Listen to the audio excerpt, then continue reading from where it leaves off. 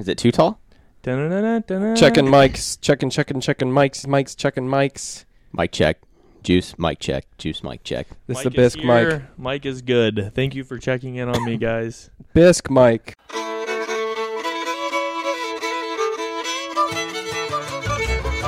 Three Dogs North is an attempt to objectify the subjective with little violence as possible.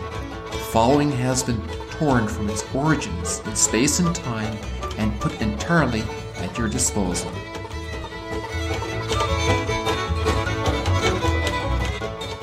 So I had a quick story. I didn't tell you about Father Biscuit, did I? On the online game? Oh, I heard maybe secondhand, but I think I didn't- told you. Yep. Yeah. Okay, so do you want to hear the full? maybe. full Yeah, deal? because I didn't hear, like, I guess the full details or the conclusion of it. Okay. So this is basically, it's a short story and not that exciting, but I thought it was insanely coincidental. So I had my classmates over for dinner at my parish maybe 3 or 4 Sundays ago. And it's just been something we've been doing every month, is going to somebody's parish and having dinner. So I made some spaghetti, and That's pretty cool. it's very cool. Yeah.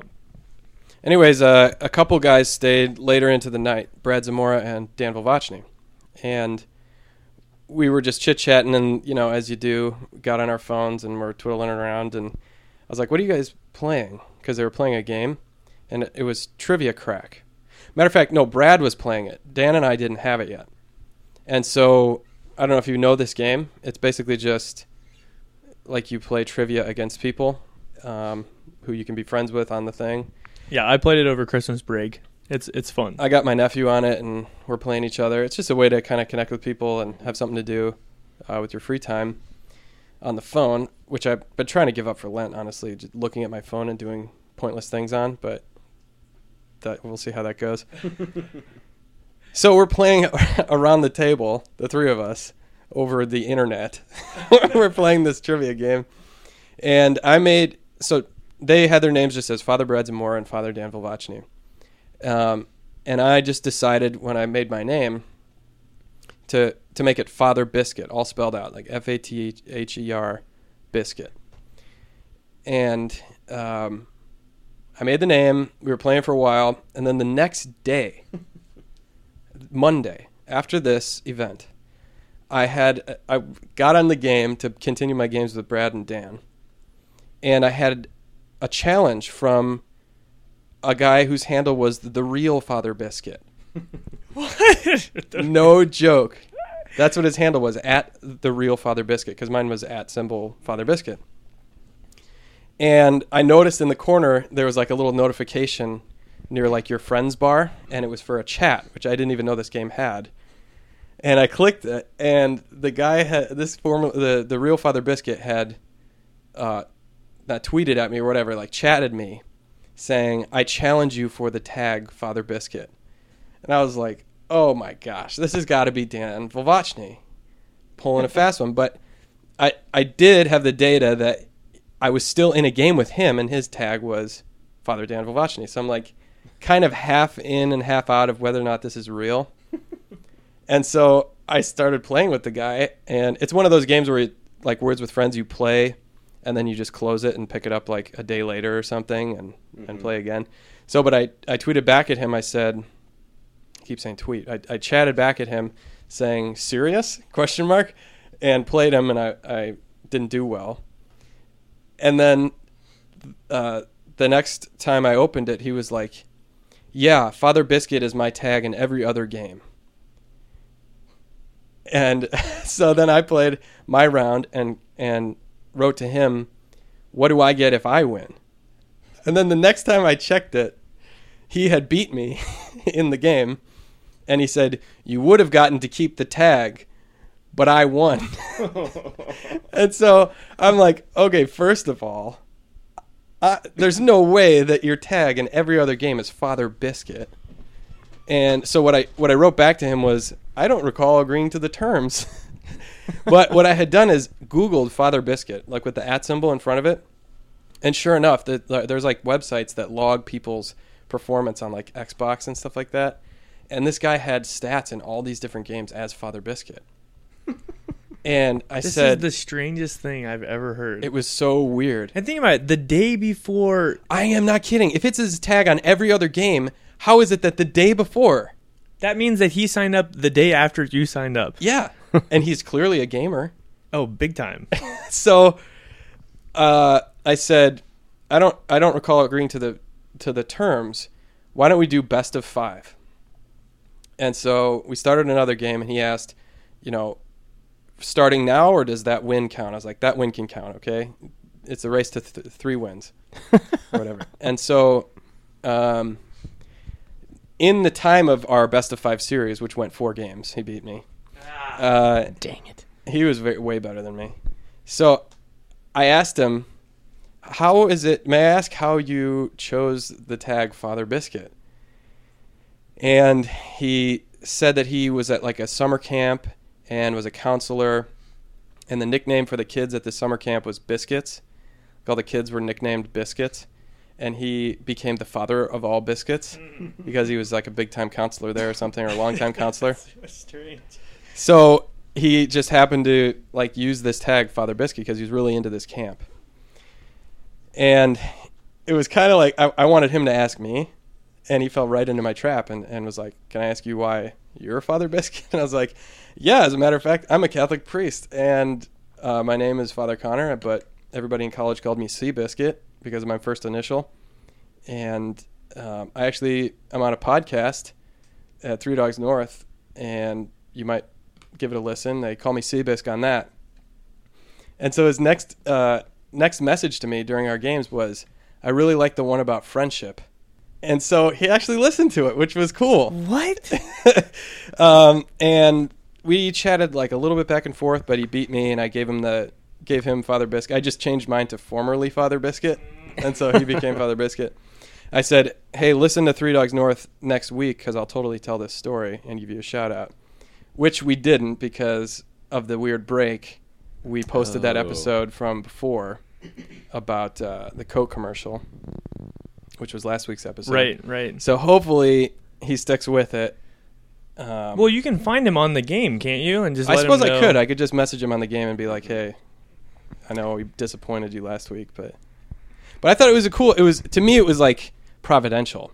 More than a crazy coincidence. I was like, my thinking was, why did God have me start this dumb game yesterday and now this crazy encounter? And so the only way I could like reach out to him, and that's one of the limitations of the internet in general, is that it's so anonymous. It's so difficult to have a personal connection. But I was like, this is too weird not to be like, who are you? And let me tell you who I am. I wanted to like at least make a connection. If not, have him listen to the podcast and, see what we're all about and maybe an evangelical opportunity. But more than anything, it was like, there's something on the internet that is a little bit more of my personality than my trivia skizzles. Right. Well, this. Or I mean, lack who thereof. knows? Maybe he does listen, and I mean, it's such a strange occurrence. Mm-hmm. But my question is, which explanation for the name is weirder? Like, That's true. I bet he's sitting here like telling the story to his buddies. Like, you would never believe how this guy got the name Father Biscuit. That's true.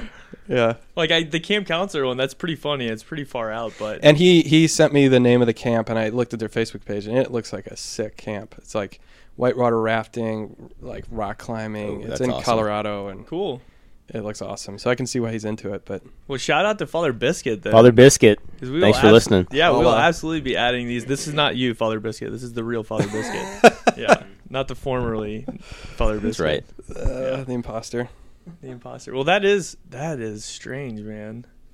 The other thing I want to shout out, my brother Tyler is an official sponsor because he wrote a check. I emailed my brothers to see if they would co-sponsor the sick $50,000 sound machine that we got here. Oh, And so he wrote me a little check. So he told me he'd be writing his commercial spot later that we would Absolutely. have to read for him. That's Tyler. Yeah, Tyler. Okay, shout out to Tyler. Thank you, Tyler. Yeah, and you were just home to see them, weren't you? I went Down to in Dallas to see my brother Ethan. Okay. Oh, that's Um, okay, Ethan. Yeah. Ethan, he's kind of he does the website and everything like that and set it up, which, I mean, without him, this never would have happened. He gave us our Definitely first not. microphone. A microphone. He gave us a microphone. It's enough to get us started. It was. But it was great. We had this little break for Ash Wednesday, and I didn't have any class Monday or Tuesday. So I thought to myself a couple weeks ago, like, geez, I haven't been down to Dallas since my brother moved there in March.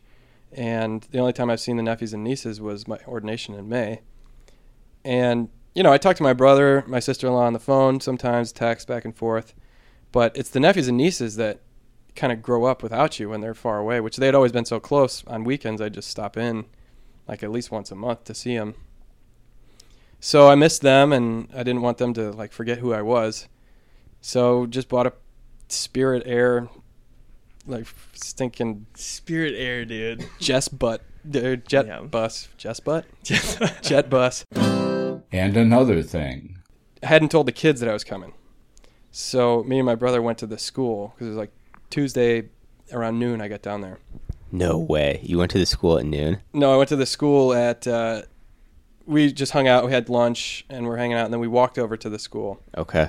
At like 2:40 whenever they were getting out. Oh, I thought you pulled a Ferris Bueller. No, but I did on Ash Wednesday. I'll tell you about. Okay. So Tuesday afternoon we go over to the elementary school, which 3 of my nephews and nieces are at. The other nephew's at middle school, and then one's a baby. He's in like pre-kindergarten twice a week. So there's 5 altogether. So I'd seen the baby. He was at home. He doesn't care. He's 3 years old. He's just like, ungrateful. Oh, cool. Uncle Connor's here. What do you have?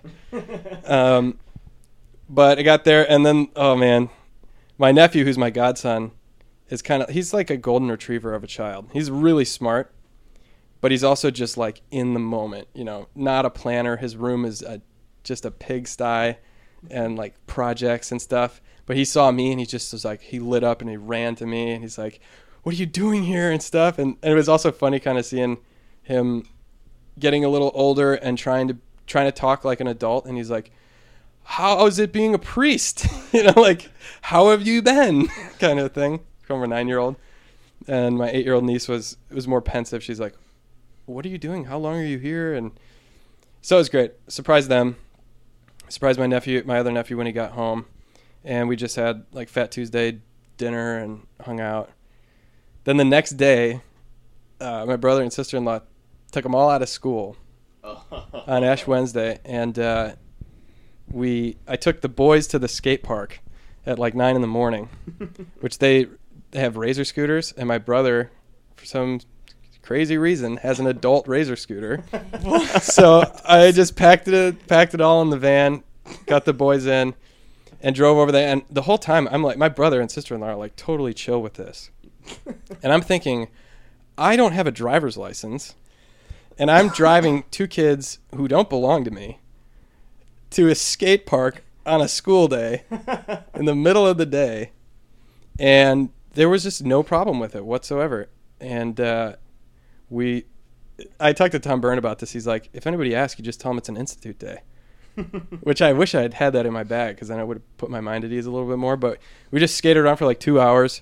Went back home, had Ash Wednesday Mass in the kitchen, which my nephew took an old palm from the fridge, like a palm cross from last Palm Sunday, and burned it in a pot and made ashes, and we used those to get everybody ashed up.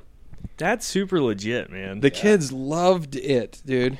They all did a reading, and they did a really good job, and they all practiced beforehand and wanted me to like give them pointers and stuff, and took it super serious. The funniest part was that at the end, there's no procession out, so Mass just kind of ends. Mm-hmm. And I'm like taking off the stole and the alb and stuff, and they didn't know what to do, so they just like started clapping.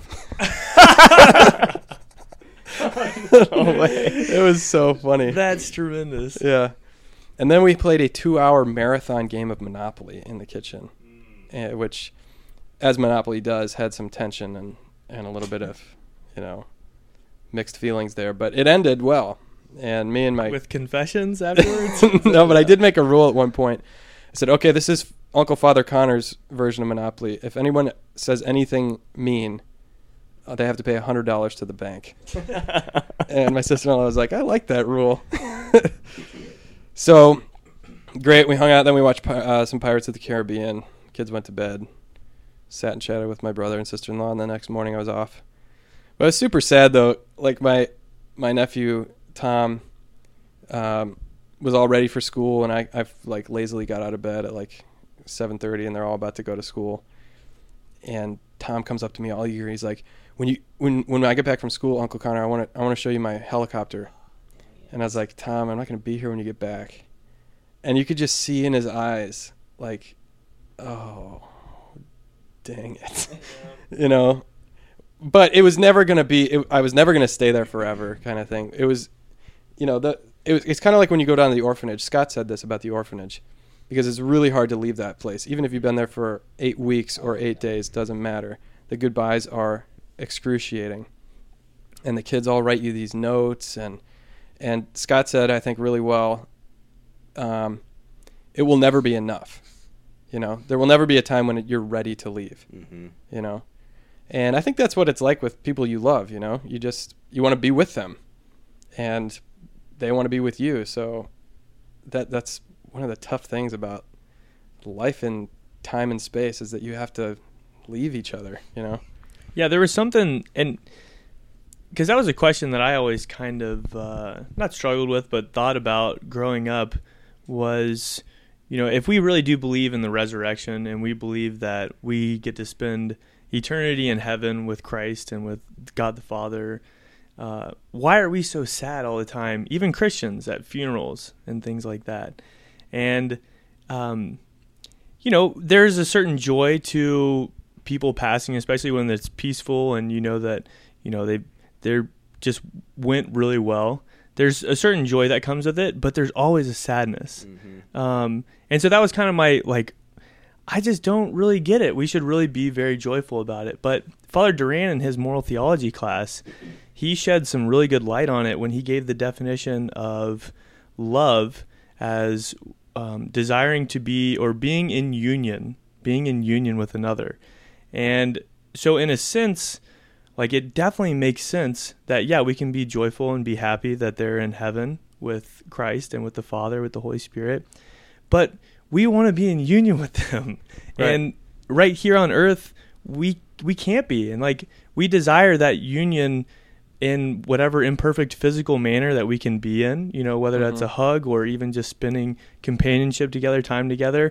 And that's what we're missing now. And certainly we can intellectually make the, you know, assent to them being with Christ, and that's great. But, like, dude, I want to be in union with them right now. And I think that's something that's really difficult. But it helped me to understand a lot better, you know, that tension between the joy of them being gone, the joy of leaving, or the joy of, like, going back home from visiting the family members, but also the sadness of, I'm not going to be in that close proximity to them. Right. And I desire that, you know, which I think speaks to the reality of heaven, of really how, like, intimately close we'll all be as the communion of saints. Yeah. You want to be in union with people. Yeah. That's part of, lately I've been praying a lot on just, like, the reality and the fact that our desires are not the problem. Like, even if they're a disordered desire, like, it's not a problem, but this notion that, like, we think we have to perfect ourselves or be something that we're not, or whatever, it comes in all the time, at least in my life. And so, like, even that, like, at a funeral, you know, I've gone to a lot of, obviously, like, older people funerals, but even, like, a child's funeral, which is super sad, there's still a feeling of, like, sadness there, no matter, like, who it is. But that's exactly it. And there's something in that desire, like, if you kind of let yourself sit with it and go into it, that's I don't know, it's really good. Like, it's just part of being human. Like, for me, that's been some of the most, like, tangible experiences of the cross, and realizing it's like, man, when it's actually the cross of Christ, this is very beautiful and very powerful. So that's what. Yeah, it's at a funeral. It's not the deceased you feel really sorry for, or that's really sad. It's the people that are left behind. It's like the analogy of being born. You know, there's kind of these two modes of existence we have. This familiar one. Let's say we're in the womb. You're a baby in the womb. You have a very familiar, comfortable existence. You're used to it, but it has to come to an end. And moreover, like the existence that you're called to live out in the world and engage the world, although it's, this world has its ups and downs, it's a more complete existence. It's a realer way to exist than just in this bubble, And so death is like this gateway to this higher plane of existence that you're now beholding God face to face in heaven. This is what we're destined for. All of us are heading in that direction, even if only implicitly. That's what we long for. But death is this necessary, although traumatic, just like childbirth would be for a baby and a mother, a traumatic event and a break with the past, like a final break with the past. There's no going back in the womb. There's no coming back from the dead to the same way of existing that you existed prior to death. There's only a moving forward into this, past the veil, into the mystery. And so where are the souls of the just? They're in the hands of God. That's what the Book of Wisdom says, that the souls of the just are in the hand of God. That's where they reside, in God. And they're happy, as anyone would be, seeing God face to face. But we, who are left behind in the womb, are kind of like, well, dang, there's a separation here. It's not a total and utter separation. We still believe in the communion of saints, that they're present at the Mass, that you can pray to them and pray for them. There's not like in some forms of Protestant Christianity, this fundamental break, We're still in communion with them, but it's a tenuous one. We're still like living in this world of change and becoming and multiplicity and disunion and awaiting our birth. And that's St. Paul. Like the whole creation is groaning with birth pangs, waiting for this fulfillment. And so there's sadness in it. And that's what you, as a priest, I think, you sit with people in the sadness of it. And you don't try to fix it. You don't try to cheer them up or buck them up and be like, come on. You don't try to just shut off the emotions like a faucet and say, just bury them. Mm-hmm. You sit with that pain and you, like you said, Juice, like that desire is a holy desire for communion, and you wait patiently for God to fulfill that desire. You don't ignore it or try to cut it off and be like, no, we're all going to heaven and that's fine. I'm totally fine, and just be like a robot about it. But to let it hurt, but never give up hope. Relax. Have you read A Brave New World? Oh, yeah, Aldous Huxley. New World? Mm-hmm. Yeah. Huxley. That's like one of the primary social norms is they have that ever popular drug that whoever the government is, I don't know exactly. I don't remember the name of the drug, but I remember that movie theaters were called Feelies.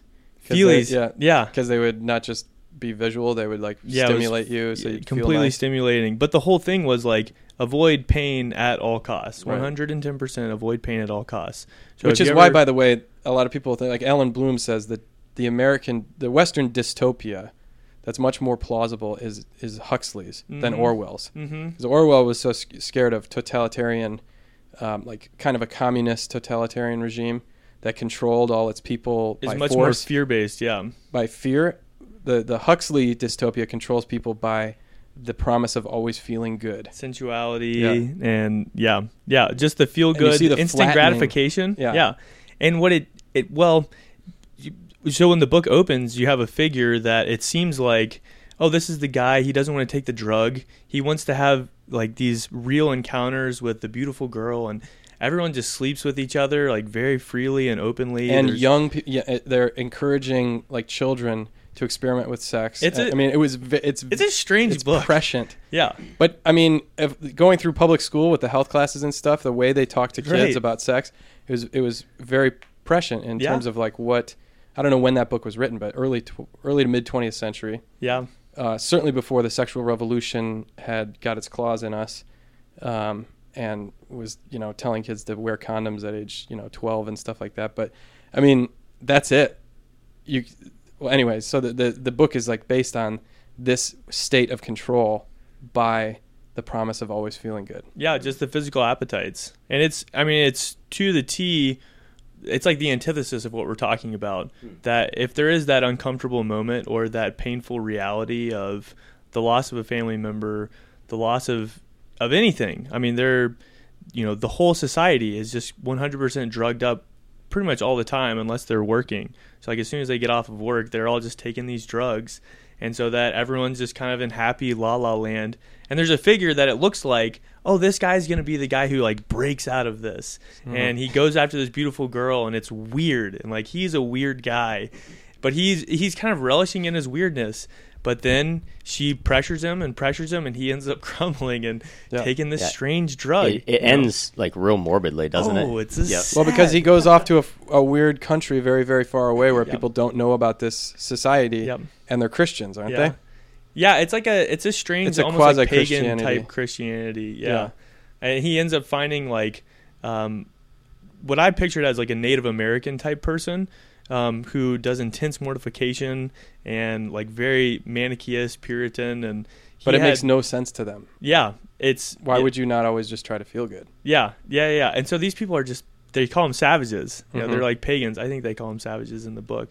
But he ends up coming back to civilization, and they kind of look at him and study him as the savage, I think, is what they title him as, and he ultimately ends up breaking to like the sexual pressures, and it does end very morbidly. But at least what I took from it was the massive disappointment in following this character that they lead in with, who you think is going to break out of this instant gratification mindset, and he just totally collapses and like so disappointed that this guy isn't able to live in that reality, even the sadness of it, because there's something, I mean, I know we've talked about it quite a bit, but that move that expands the heart, that suffering has the ability to do that discomfort has the ability to do that.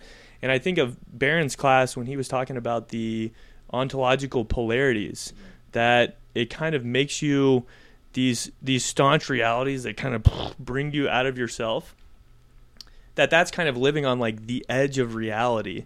He said, you talk about the people who are in like coffee houses who think they're edgy people. Was hilarious when he was talking about that. Yeah. Or even like celebrities that like claim to live these super edgy lives because they fly around in helicopters. And Barron was like, "That's not edgy. Priests are edgy." Yeah, that's what he's saying. Priests are the edgiest people. Not in that they live on like the edge of the society in terms of the materialistic perspective of it, but they live on the edge of reality, in that we were talking about the cusp between our earthly existence and what's afterwards. They're on the edge, and that's where they meet people. The priest is meeting people coming into life, and he's walking people out of life. That's where the priest lives. Yeah. And he's the one who, at times when people are drawn out of themselves by these painful moments where life comes crashing in, these existential realities come bearing down on people, the priest needs to be there to kind of guide people around that. And that's something that, at least in this book, was highlighted in the opposite manner of like what happens when you just suppress that or just look away from it, which we all do. We all do with our headphones and the internet and radio and TV and all that. I mean, there's a million different drugs that we... That's why that book is so, I think, good at piercing the heart of somebody in our current culture, because we're addicted to distraction and just, whatever to make me happy now, even if it's not going to be forever, something to kind of push away whatever this is. And what it is reality. Like, to your point, Mike, I think what you're rooting for as the reader of that book is for this guy not to feel pain just for pain's sake, but to know what real life is like, what nature is like, what the world actually is, and not just live in this bubble where it's like, as long as I'm happy, everything's fine. To really engage what's actually going on. Are